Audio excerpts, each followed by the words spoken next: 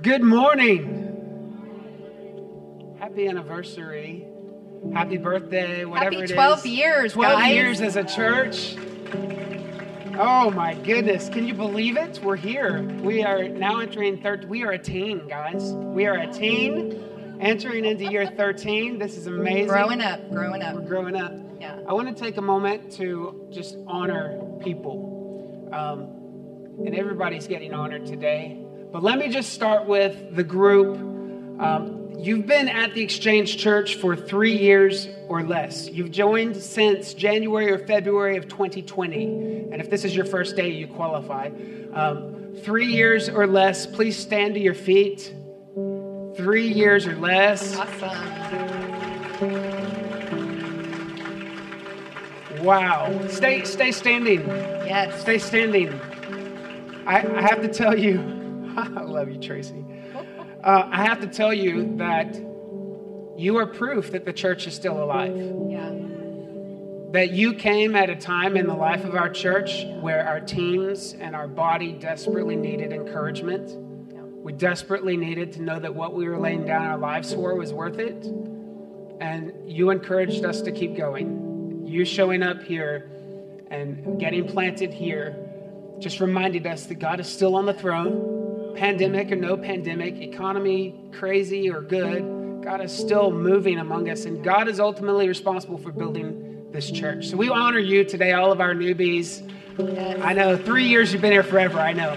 You may sit down. Now I just have to honor, if you've been here before COVID, so before 2020, so 3 to 9 years. So after somewhere roughly 2013 to 2020. If you started attending, please stand.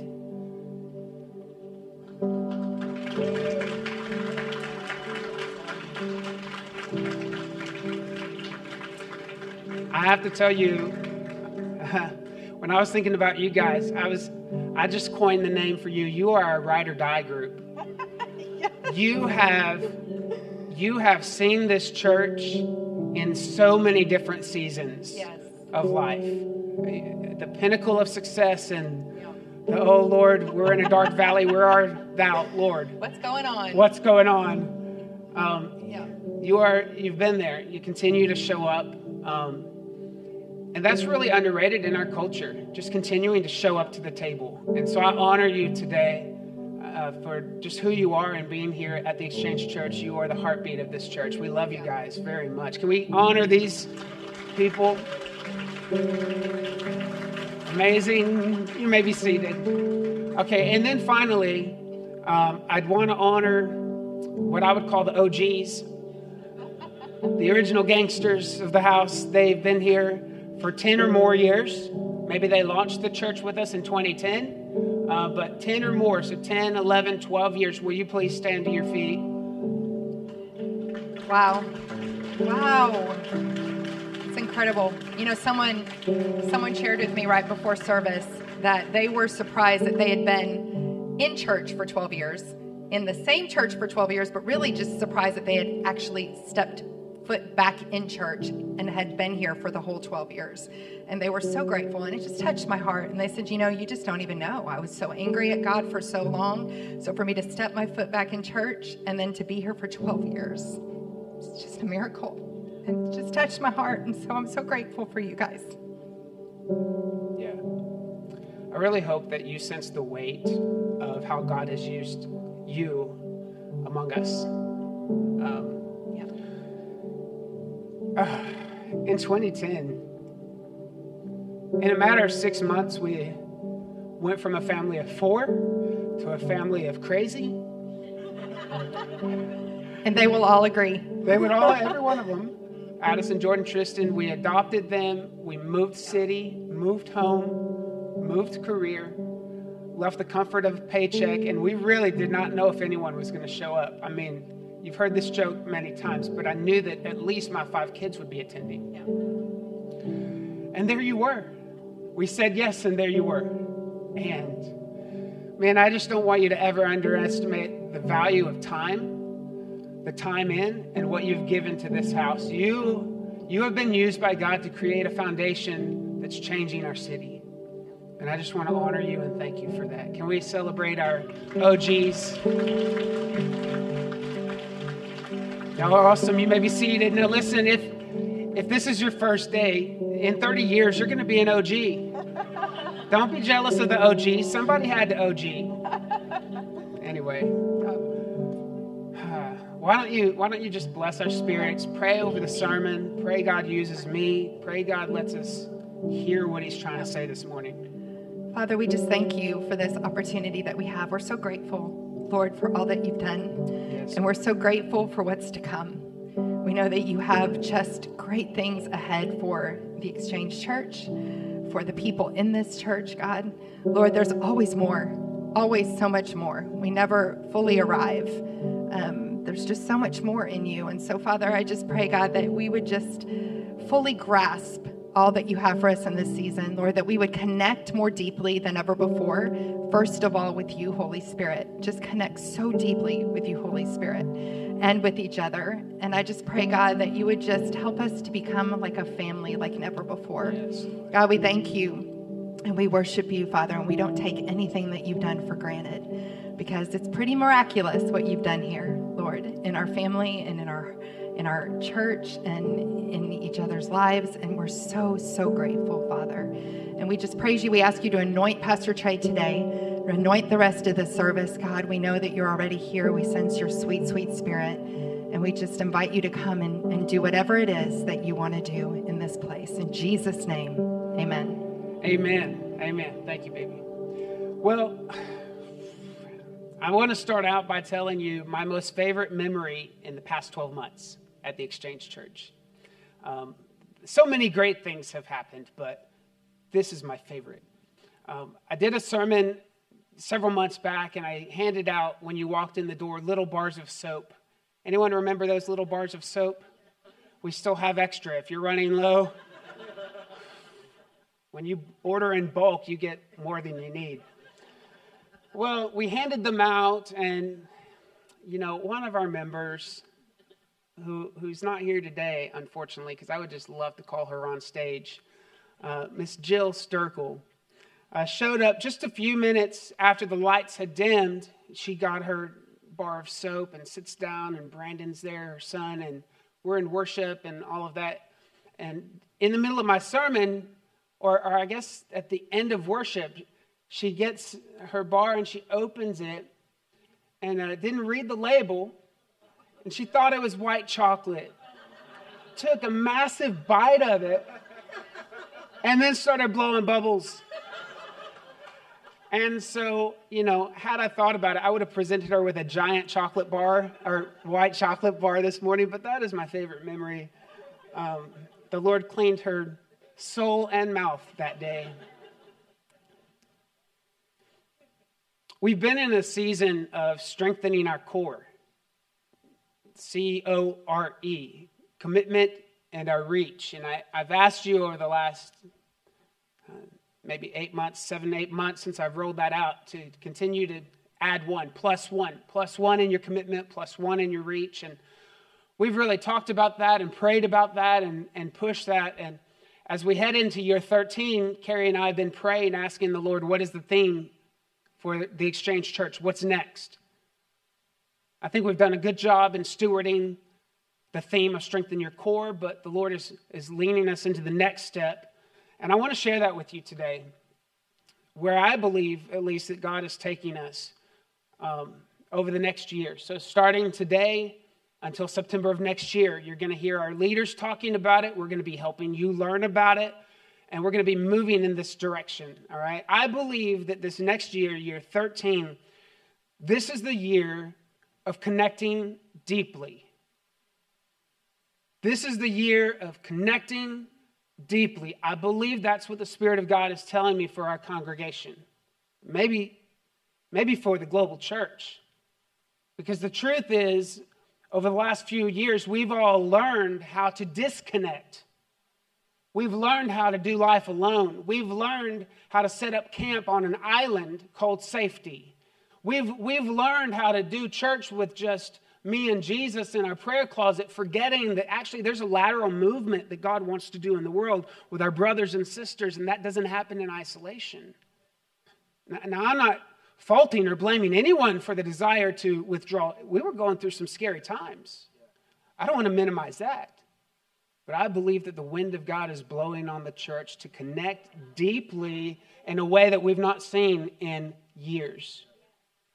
Connect deeply. What does that mean? I'm not saying just with each other, though that's important. That's foundational. And you're going to be seen as challenge you to connect more. To step out on a limb, connect more, meet somebody new, go to someone's house and play a board game, and don't get offended if you lose the game. Like connect deeply with other people, but also we're going to challenge you to connect deeper with God. To understand who God really is, not just in the context of the world, but in the context of your life. That job that you're going to every single day, that family that you're getting frustrated with, the circumstances, that bank account, what is God saying about that? We're going to connect deeply with him this year. We're going to be very intentional. I'm going to help you connect with God on a deeper level. In fact, coming up, and I don't know the date, but in the next month or two, on a Wednesday night, we're going to have a worship night. Our worship team, is this in November, Michaela? It's a Wednesday night in November. We're not promoting it yet, but when we do, you mark your calendars. Because it's intentional, it's strategic, it's a way that you and I can come together. There's not going to be any preaching. There's probably going to be healings. There's probably going to be people slain in the Spirit, people prophesying, people getting filled with the Holy Spirit. You know what I mean? Like there's a move of God, just no sermon. It's going to be worship. We're going to offer our full hearts to God on that Wednesday because we believe this is a season of connecting deeply. But not just connecting with God, not just connecting with each other. We want you to connect deeply with yourself. Oh, you have really learned to numb out the past. You have really learned to walk with a limp. You have really learned to embrace the trauma. But is that God's highest and best for you? We're going to connect deeply with ourselves, and that's not introspective. It's not you doing the work. It's the Holy Spirit doing the work inside of you, and we're going to help you over this next year connect more deeply to yourself. I'm always surprised how often we don't even know what we're feeling. We can't even label the emotions that we feel oftentimes. Sometimes we think we're angry, and we're not actually angry at all. We're afraid. And if we would learn to recognize the root of fear that's in our life, our relationships could immediately improve because we'd stop spewing this anger over everyone and realize that God's already fought the battle for the fear that we're dealing with. So we're going to connect deeply with ourselves, all right? But, that would be enough, Jaron, if it were God, each other, and ourselves. But also this year, it is just burning down in my soul that we're going to connect more deeply with our city. We're not going to do church here without the Lighthouse going out to the surrounding streets, the neighborhoods, the prostitutes in Austin, the homeless in Round Rock, the hungry in Hutto. Do you know what I mean? Like, we've got to reach the world, church. That God didn't build the church so that you could get fat, spiritually fat. He built the church so that you could grow in him, so that you could be an image bearer of the cross and the resurrection and Jesus with skin on, and you can go out into the highways and the byways and you can rescue those who are lost. That's what we need to focus on this year. So we're going to be doing more outreaches. You know the food out in the front. For the past 2 months, we've been collecting food. That table is now full. It's good food, but in a week or two, that's switching to diapers. And it's not because my daughter's pregnant. I'm not trying to fill her closet. I happen to believe that God wants every baby born alive. And if I believe that, then I need to help every mother succeed in raising their babies. Come on. The church needs to be the church. We don't preach against sin without providing a need that the community has. We're going to connect more deeply with moms who desperately need the church to be the church. So this is the year we connect deeply. We are connecting deeply. There are 2 times in life when deep connection are important. When things are going really good and in times of great suffering. I don't know if you've ever just had really awesome news or got something really amazing that happened to you, and then you just realize you've burned all your bridges and you have no one to celebrate with you. That's an awful place to be. And maybe you've been in a place where there's been great suffering and there's been great loss in your life, and you turn around and there's no one there to cry with you, to weep with you, to pray with you. We have to build those connections before we get to the mountaintop and before we get to the valley.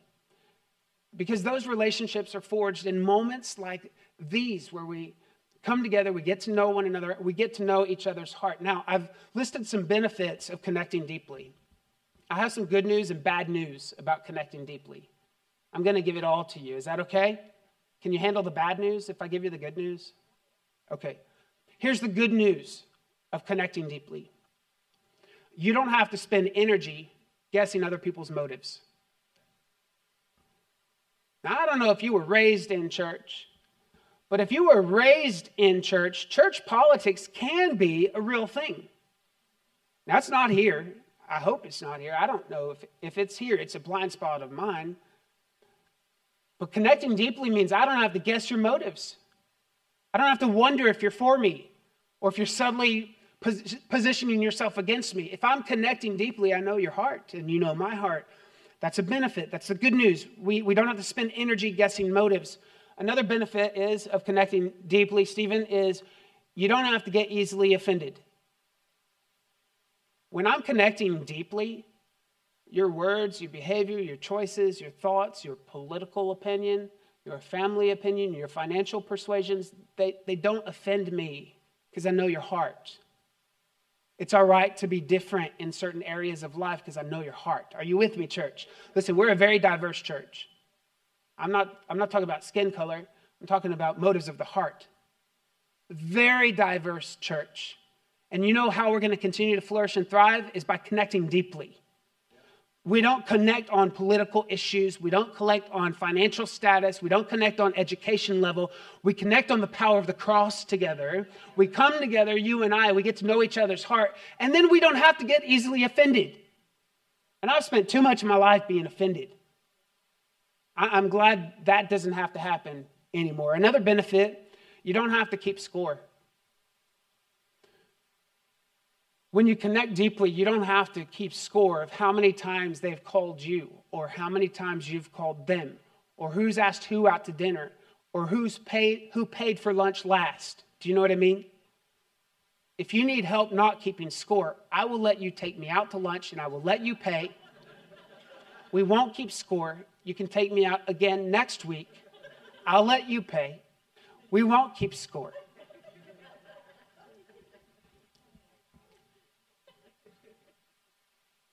Another benefit of connecting deeply is you don't walk in fear. Because perfect love casts out all fear. Another benefit of connecting deeply is addictions are broken in the group. Did you know that connection, and by the grace of God, obviously there's power from the Holy Spirit that allows addictions to be broken, and sometimes we're looking for a miracle and a breakthrough when God is calling us to a season of perseverance. I hope this is settling in the room. Right? Sometimes that addiction is broken through multiple relapses or struggles and challenges, not because God isn't giving you breakthrough, but God is calling you to persevere. And there's power in perseverance. There's also power in breakthrough. But here's what social psychologists will tell you. Anyone that has any addiction struggles with disconnection. Well, if God is calling us to a season of connecting deeply, I think a natural byproduct of that is going to be addictions are going to be broken in the room. Anyone excited about that? I would be okay being known as the church where addictions fall off because the power of connection is so strong. Right? Where that person comes in off the street and they are so seen and so known and so loved that they're not looking to run away or escape through addiction. Another benefit of connecting deeply is you get to give up the control games. You don't have to be in control. It's so much easier to surrender in the context of connecting deeply. Another benefit, I need to move quickly because this is really just my intro and I've got a word for you. You're free to be who God made you to be instead of feeling the pressure to perform for people. Connection and vulnerability is the route that God always uses for healing. Some of us have been begging God for healing, and he's already given us the prescription. It says, confess your sins one to another, not so you may be saved, but so that you may be healed. Some of us have hidden sins, secret sins that we are continuing to wrestle with, not because God doesn't want to heal you, but he's already told you that happens in the context of connecting deeply with brothers and sisters. In a men's group, where you sit down and you talk about the struggles that you're having, that connection, confessing your sin one to another makes room for healing. This is going to be an exciting year for the Exchange Church. Connection is required to walk in your purpose. You will never walk in your purpose in isolation. Never. Jesus is the head. He came to establish the body of Christ. You're a part of a system, a living organism. Your purpose is not wrapped up in your own gift and your island that you sit on. Connection allows you to be real, authentic, the hot mess that you already know that you are, without fear of being punished or pushed away because of it. We're building a real church here, an authentic church, a church where Jesus is the famous one. You don't have to be famous. You don't have to put on a show and act like you're perfect. You don't have to have it all together. You don't have to claim victory when you're still struggling and fighting, and some days you feel like you're in defeat. We just want you to be honest. We want you to be real. We want to connect deeply together, because at the end of the day, when you and I can lay things on the table and truth is exposed, then we allow God to come in and bring healing to the situation. So we're going to connect deeply this year. That's the good news. Now the bad news. Everyone ready? You ready for the bad news, Jordan? Okay. The bad news is connecting deeply takes work and it requires time. Connection happens when there are consistent investments over time. It means showing up to the table consistently, even when you don't feel like showing up, because you have a word to give someone, and there's a word at the table that God wants to plant inside of you. Connecting deeply doesn't happen in the context of a 67-minute service on a Sunday morning. Connecting deeply means you have to actually invite people over to your house, and be okay if it's a little bit dirty. Be okay if the kids have left the toys around. And if you're not okay with it, get your kids to clean it. Investing time in inviting people over to dinner. Are we a family or not? I mean, a church family needs to be engaging. You know, Carrie talked about a couple weeks ago, every day they met together. The first century church, every single day. Now, I'm not suggesting that we do that. I'm not suggesting if you want to come over to my house every day, I'm going to assign you chores.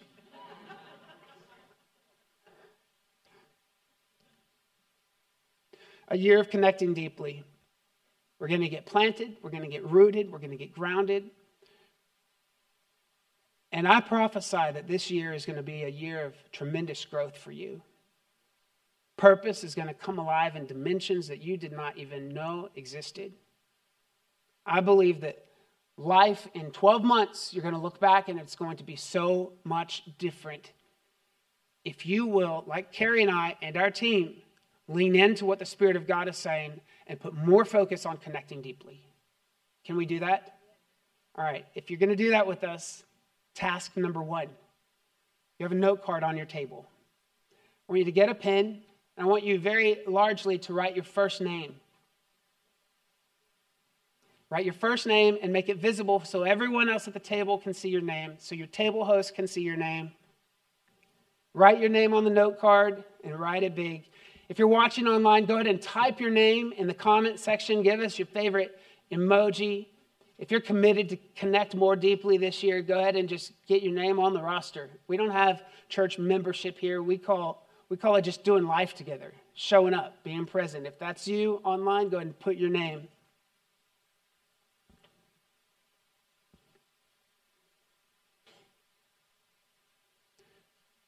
Connection is a foundation of Christian faith. And I want to talk to you about connection today. And the title of my message is A Tale of Two Tables. A Tale of Two Tables. In Malachi, the last book of the Old Testament, we get some insight on the table of the Lord. And we'll read that together. I want you to see how the table of the Lord is kind of woven throughout Scripture today and how it's at the table that we connect deeply. This is the measure from which Holy Spirit infuses things into our life, that we lean into Him, that we connect more deeply with God, with Jesus, with Holy Spirit at the table of the Lord. Go with me to Malachi chapter 1, verses 10 through 13. I'm reading in the ESV. It says, "Oh, that there were one among you who would shut the doors, that you might not kindle fire on my altar in vain. I have no pleasure in you, says the Lord of hosts. I will not accept an offering from your hand. For from the rising of the sun to its setting, my name will be great among the nations, and in every place incense will be offered to my name in a pure offering. For my name will be great among the nations, says the Lord of hosts. But you profane it when you say that the Lord's table is polluted, and its fruit, that is, its food, may be despised. But you say, what a weariness this is, and you snort at it, says the Lord of hosts. You bring what has been taken by violence, or is lame, or sick, and this you bring as your offering. Shall I accept that from your hand, says the Lord?" So what's going on in this text, the table of the Lord, the children of Israel are complaining. They're not happy. They despise the table.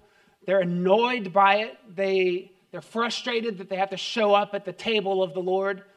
They're complaining over and over and over. And God says to them, wait a minute, let's stop the complaining about the table and let's understand one thing.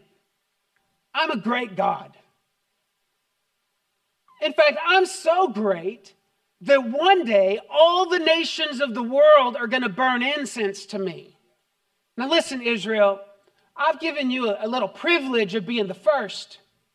You get to walk first into the season of honoring me, showing up at my table, burning incense. And it's not just all about you, Israel, but you're going to blaze the trail for the rest of the nations to understand what it means to come to the Lord's table. I'm a great God. Why are you complaining? Why are you frustrated? But still, they were upset. God, we thought you were for us. We thought you were going to deliver us. We thought life was going to be, we thought we were your chosen people. I thought I was your favorite son. I thought I was your favorite daughter. The Israelites were going through a season. They were having economic collapse. They were having family issues. Their towns were being overrun by locusts, like pestilence. It sounds a lot like America, doesn't it? Their life was crazy. And they're going through the motions of showing up to the table, but they're not understanding why God's not doing his part. Why are you not rescuing us from this pandemic situation? Why are you not rescuing us from this economic downfall? Why are you not rescuing us from going to Chick-fil-A and them not having enough workers to get me out in 15 seconds?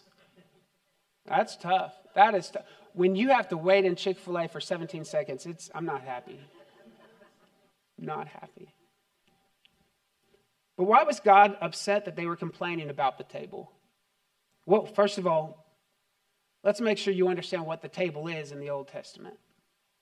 The table of the Lord in the Old Testament was an altar. The altar was the place that they would bring a goat, a sheep, a lamb, calf, whatever sacrifice that needed to be made, and they would slit its throat and let the blood run out, and they would burn the sacrifice on the table of the Lord, an altar. And it stunk. The burning flesh, it was not like a filet mignon on the grill. It was disgusting. The stench was in their nostrils, and day after day they were having to go to the temple to make this sacrifice, and they were fed up with it. They're like, we're doing all this for you, God. Meanwhile, our lunch at home, our Chick-fil-A is getting eaten by locusts. What's the deal? So they're complaining. And God's upset. God says, but I'm a great God. Now, why was God upset that Israel was complaining? For you to understand that, I have to give you a little theology lesson, okay? We have to understand something about the nature of God. God is transcendent. That means he sits outside of his creation. There is nothing in his creation, in the galaxies of the world, that can contain him. He is transcendent. He transcends it all. And at the very core of his transcendence, his otherness, his separateness, is holiness. Now, holiness doesn't mean you don't drink caffeine. Holiness isn't you don't cut your hair or you don't wear makeup. Holiness means set apart. God was so set apart. He is a transcendent God, and he is so set apart from this world that we call home. He is holy. When the angels are crying out, holy, holy, holy, it's not because God doesn't make a mistake, which he doesn't, but that's not why. It's because he is set apart. There is no one beside him. There is no one within arm's distance of him. There is no one higher than him. There is no one smarter than him. There is no one more merciful than him. There's no one more loving than him. He is set apart. He is a transcendent God that one day all the nations of the earth will recognize and burn incense to. He was set apart. And what stinks for God is that he created you and I to connect deeply with him. He wanted to walk the garden and connect deeply with you. But sin created a blockage between a transcendent God and a people of sin. So God invited us to a table. That table in the Old Testament was a way so that he and me could again connect. A human with flaws and failures could connect with a transcendent God because the table of the Lord, the altar, a substitute was made. Because sin entered into the world, he had to address it. He's a holy God. He couldn't just be okay with connecting deeply with people that were okay with connecting deeply with sin. So he created a table. He created an altar. He made a way. He set up a sacrificial system because sin had to be addressed, and he loved man. So the death of an animal removed the distance between God and man. The book of Malachi describes that their life was a wreck, and they're complaining about the table. And God doesn't get it because what they don't understand was if it wasn't for the table, they would have no connection with God. If it wasn't for having to sacrifice the lamb, sacrifice the goat, sacrifice the calf, if it wasn't for that, they would have zero connection with God. Like the table, the Lord's table, the altar wasn't just optional, it was the way to God. So why are you complaining about it? You could have not the table, and then I'll just remove my hand from you. I'll remove my presence from you. I'll remove the fire and the cloud from you. But the table was made so that you and I, in Malachi's day, could be in relationship with God. You're tired of something that's the source of your life. This is in the Old Testament. You're tired of something that's going to make a way for you to be delivered. You're tired of something that's going to make a way for you to be free. You're tired of something that's sustaining you. You're tired of something that I've implemented so that you can be blessed. You see, the table of the Lord in Malachi was the way that God issued covenant blessing. So if you lived in that time, you would have to show up to the table of the Lord to receive the blessing of the Lord. I'm glad I'm not an Old Testament preacher. I'm a New Testament preacher. And I want to move to the new covenant. Can we do that? The old covenant was with the Israelites. The new covenant is with the church. Israelites today can become the church. They can step into the new covenant. God still honors his covenant with the Jews. It's an everlasting covenant. So that's why we pray for Israel. The church has not replaced Israel, but there is a new covenant by which you and I can have access to God. And I want to take you to 1 Corinthians chapter 10 to look at another table of the Lord. 1 Corinthians 10 verse 16 says, the cup of blessing that we bless, is it not a participation in the blood of Christ? The bread that we break, is it not a participation in the body of Christ? So here Paul is talking about communion, all right? Communion, bread and wine, bread and juice, wafers, crackers, and juice, communion. The bread is the body, the juice is the blood. That's what Jesus said. I know we like to say, some churches say the bread represents the body, the juice represents the blood, and that's fine. That's just not what Jesus said. Jesus said, this bread is my body, and this wine is my blood. So I'm just going to go what Jesus says, okay?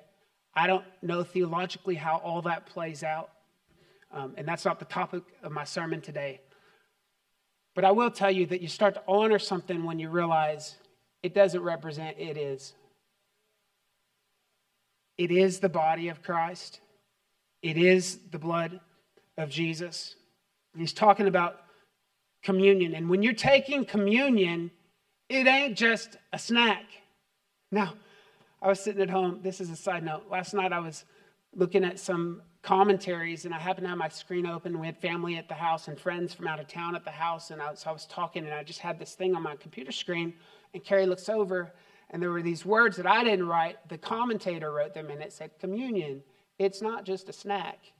And so Carrie laughed, and she was like, what are you preaching on tomorrow? And the whole room laughs, thinking I said, communion, it's not just a snack. And I'm like, I didn't say it. A theologian said it. So anyway, I get here this morning, and it's so hilarious. I'm helping set up the communion, and little Caitlin Wheeler comes over to me, and she goes, what is that? Is that a snack? No, Caitlin, communion is not a snack.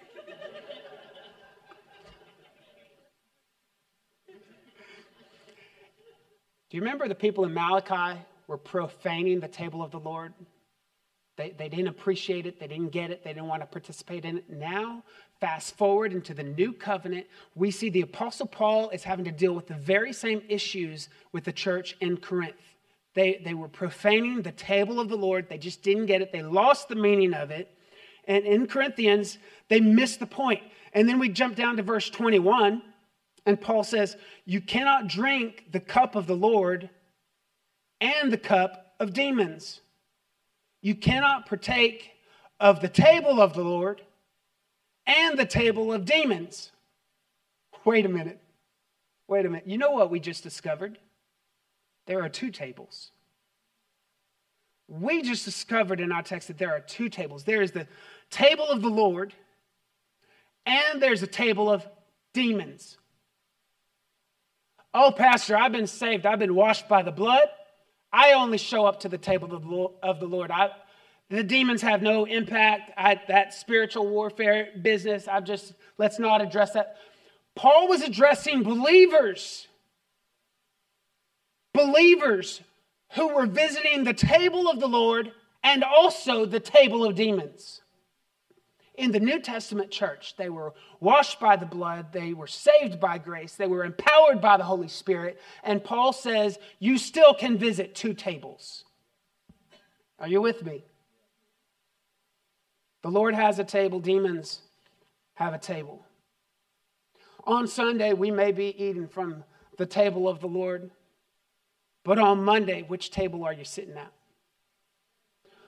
Monday through Saturday, which table are you sitting at? Do you have reservations at both, just in case you can't decide? Remember, the purpose of the table is to connect deeply with God, with the provider of the table. When you eat at the table, you're sharing the life of the provider of the table. That's what verse 16 said. The cup of blessing that we bless, is it not participation in the blood of Christ? Is this not participation in the body of Christ? So if we're participating in the body and the blood of Christ, are we not sharing a life with Christ when we sit at the table of the Lord? When we sit at the table of the Lord, we are sharing the life of Christ. When we sit at the table of demons, we are sharing in the life of demons. There are two tables. In the New Testament church, there were demons. There are demons in the church of 2022.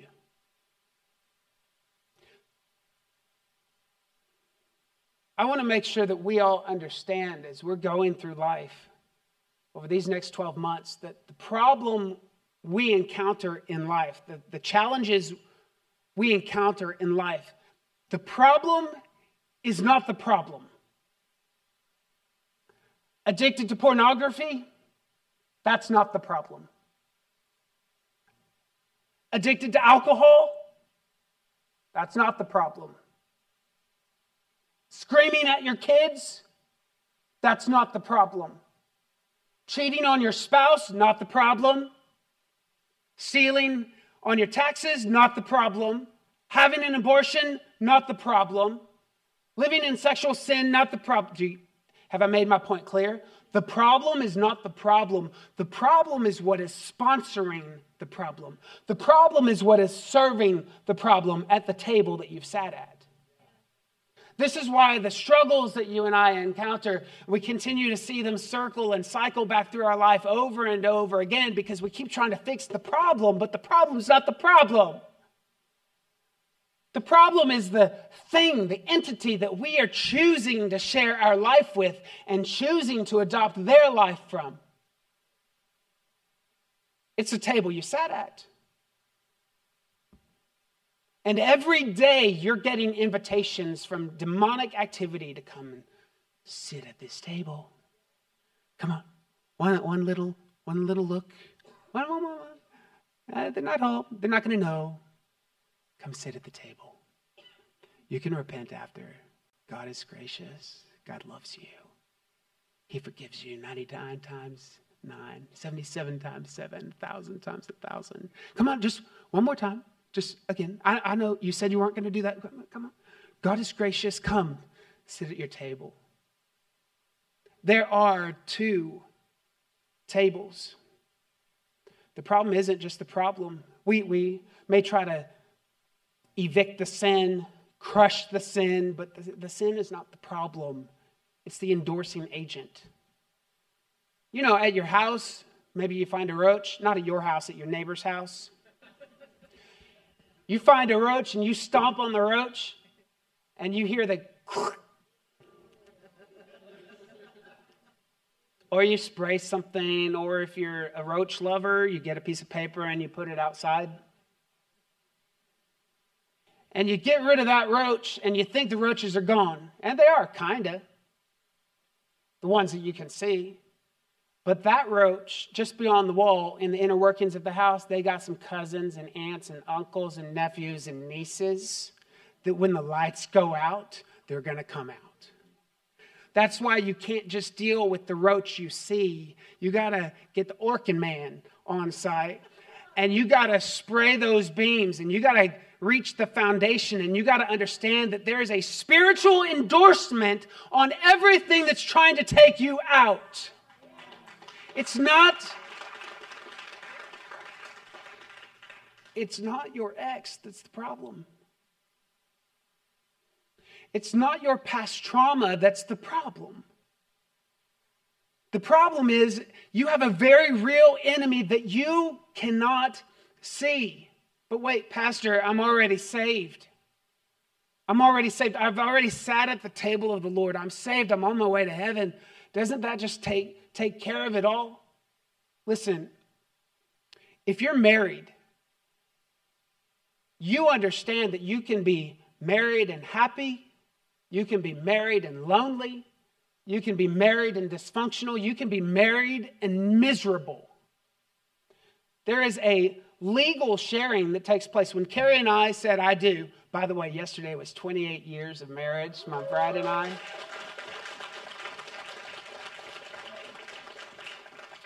We haven't celebrated yet, but she mentioned something about Hawaii. And I said, well, I hope you got big faith. So I bought her a globe. No, I'm just kidding. 28 years of marriage yesterday.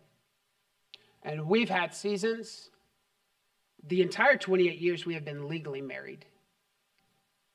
But there were seasons where we were emotionally distant. We were disconnected, not understanding one another, not communicating. There was not intimacy in the relationship. You can be legally married and have zero intimacy. And so many Christians are walking around thinking and mistaking intimacy with Christ with a legal document that says you're saved and on your way to heaven. Intimacy happens when you're sitting at the table of the Lord over and over and over again. We need to move beyond this concept of just our legal identity in Christ. I mean, some of you need to get there. Some of you just need to understand you're actually a son, and God's not ripping that away from you. You're a daughter, and He's not dangling a carrot for you to perform. Like, if you're not there, you need to be there. But that's step one of the relationship. We need to move you from the legal standing of authority in Christ to an intimate standing in Christ. So then we go on to the next chapter, 1 Corinthians. Can I have 5 more minutes? I just need to, can I have 10 more minutes? 15. I think I can get this done in 5 minutes. Talked about the 2 tables. Jesus always has a reservation for you at His table. Satan always has a reservation for you waiting at his table. The choice is yours to make. Which table you're going to sit at. In 1 Corinthians 11, 23 through 26, and this is why there's such power in communion. The table of the Lord. The Old Testament table of the Lord was an altar. The New Testament table of the Lord is communion. And we see why in chapter 11, 23 through 26, why communion is so powerful. Let's read this. For I received from the Lord what I also delivered to you, that the Lord Jesus on the night when He was betrayed, He took the bread, and when He had given thanks, He broke it. Isn't that amazing that Jesus, before He was crucified, He took the bread, He broke it, symbolizing His body that was going to be broken. And He gave thanks. Knowing what He was going to enter into, He gave thanks. Why did He give thanks? He gave thanks because He knew what it meant for you. He knew what the sacrifice meant for you. He took the bread, He gave thanks. Verse 24, when He had given thanks, He broke it and said, this is my body, which is for you. Do this in remembrance of me. In the same way also, He took the cup after supper, saying, this cup is the new covenant in my blood. Do this as often as you drink it in remembrance of me. And verse 26 is the power verse we're gonna land the plane on. For as often as you eat this bread and drink the cup, you proclaim the Lord's death until He comes. On the cross, your sin was paid for. all sin, all humanity. You can receive the sacrifice of Jesus and you are immediately in right standing with Jesus Christ, with God, with your Creator, with this transcendent being who calls himself your dad. That was done on the cross. But there's something that you and I can do. We can show up to the table as often as we want and partake in this that Jesus says is powerful. Now, why is this powerful? It says, for as often as you eat this bread and drink this cup, you proclaim the Lord's death until he comes. I know it's not set in yet. But communion, when you find out it's being served at church, your heart should skip a beat. There should be a little pep in your step. You should take 2 for seconds. You should sit on the front row. You should be right in the middle of it. You should feel this thing inside of you because you understand the power of this. What is the power of this, Trey? I'm glad you asked. Jesus says that when you drink the bread, no.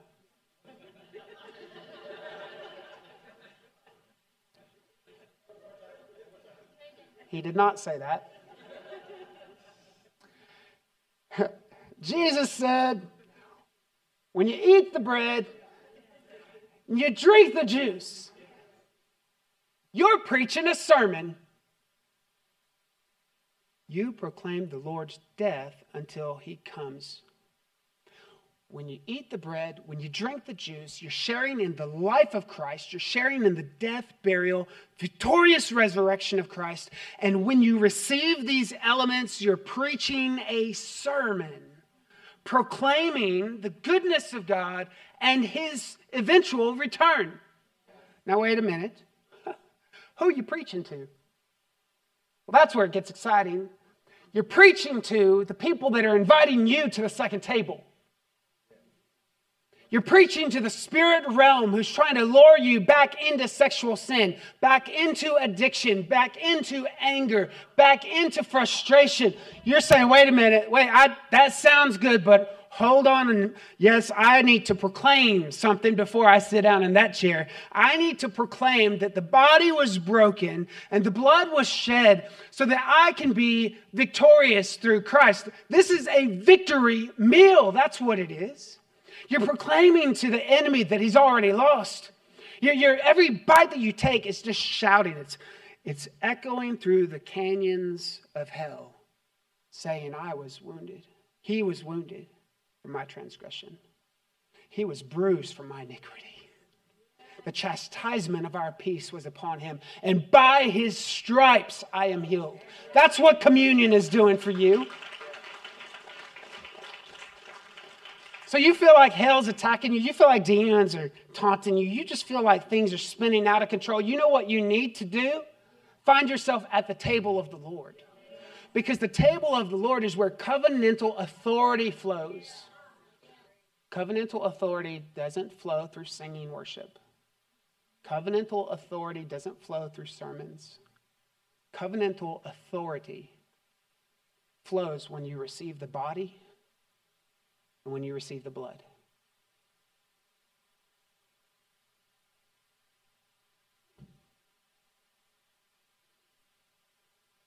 As often as you do it. As often as you do it. You preach that sermon. At the Exchange, we try to do communion once a month, and sometimes it goes 6 weeks, sometimes it goes 2 or 3. But sometimes the devil is just kind of, and I don't want to give the devil too much credit, but he's tricky. He's annoying. He will send his little minions to show up and make me think it's my kids that I'm upset with, and it ain't. It's a spiritual attack straight from the pit of hell.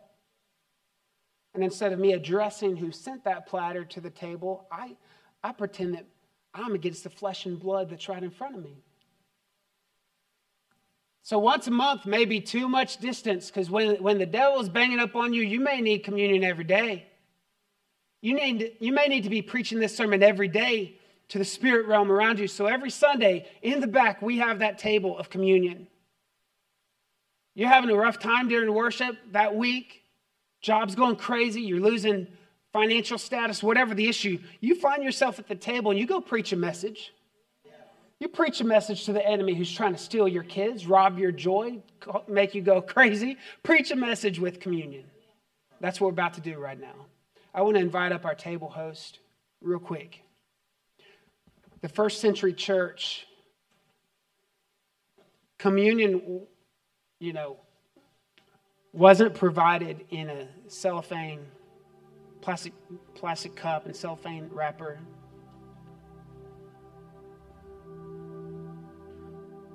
But just as Jesus did, they took the bread, they broke it. And it was a very intimate thing.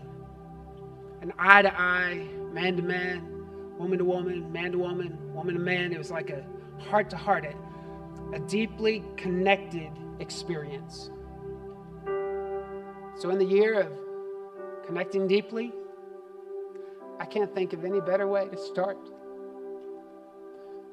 than connecting deeply together, you and me, with the sacrifice that Jesus made for us, with the victory that he's already won for us.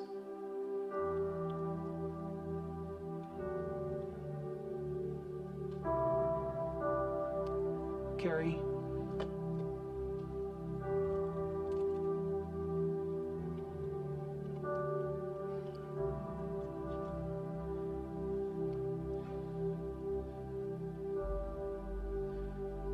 Can you hold this?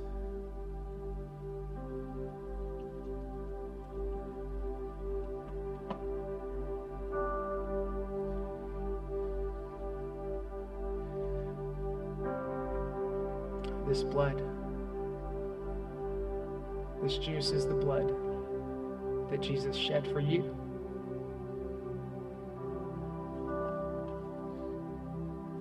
This bread is the body that was broken just for you.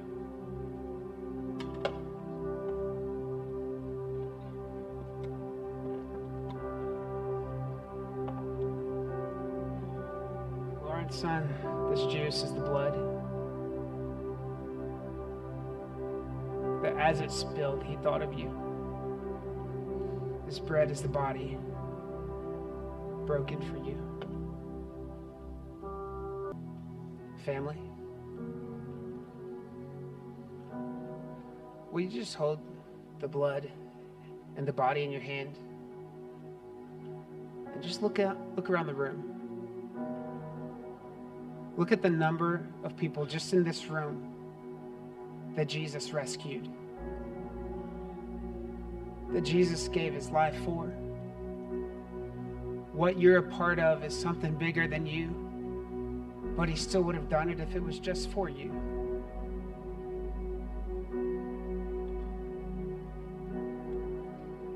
Father, we give you thanks for sending Jesus, for creating a new covenant table of the Lord so that we can have a relationship with you, so that we can connect deeply with you.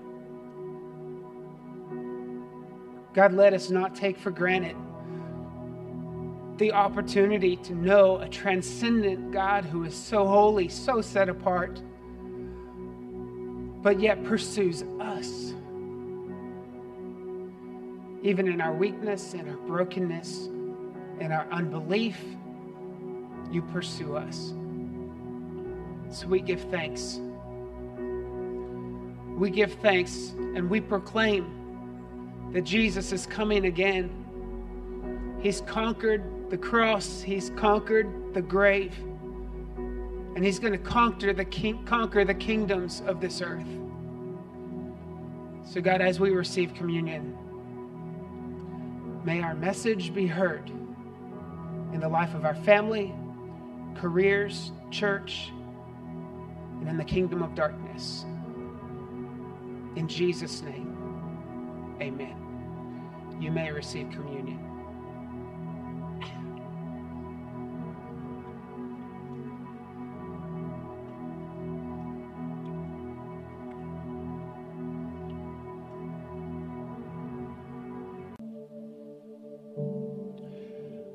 want to challenge you to do communion at home.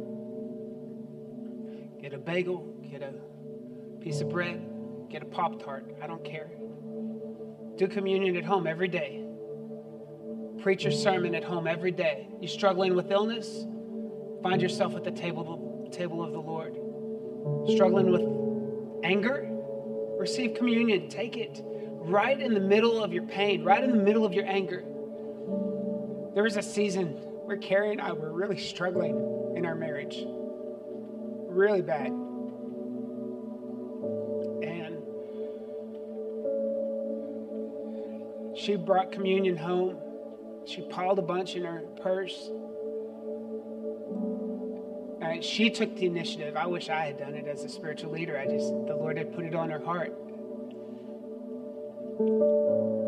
And the Lord told her, you and Trey need to just take communion every day. Just pray together and receive communion every day. And there was such a healing that took place in our marriage, our communication, our patience, our grace, our mercy for one another.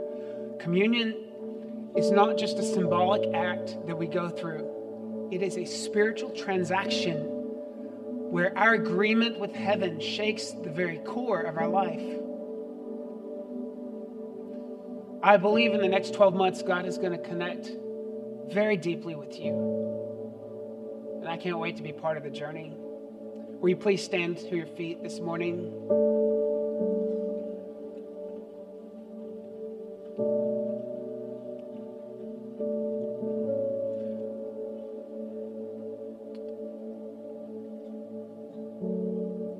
God is good, amen.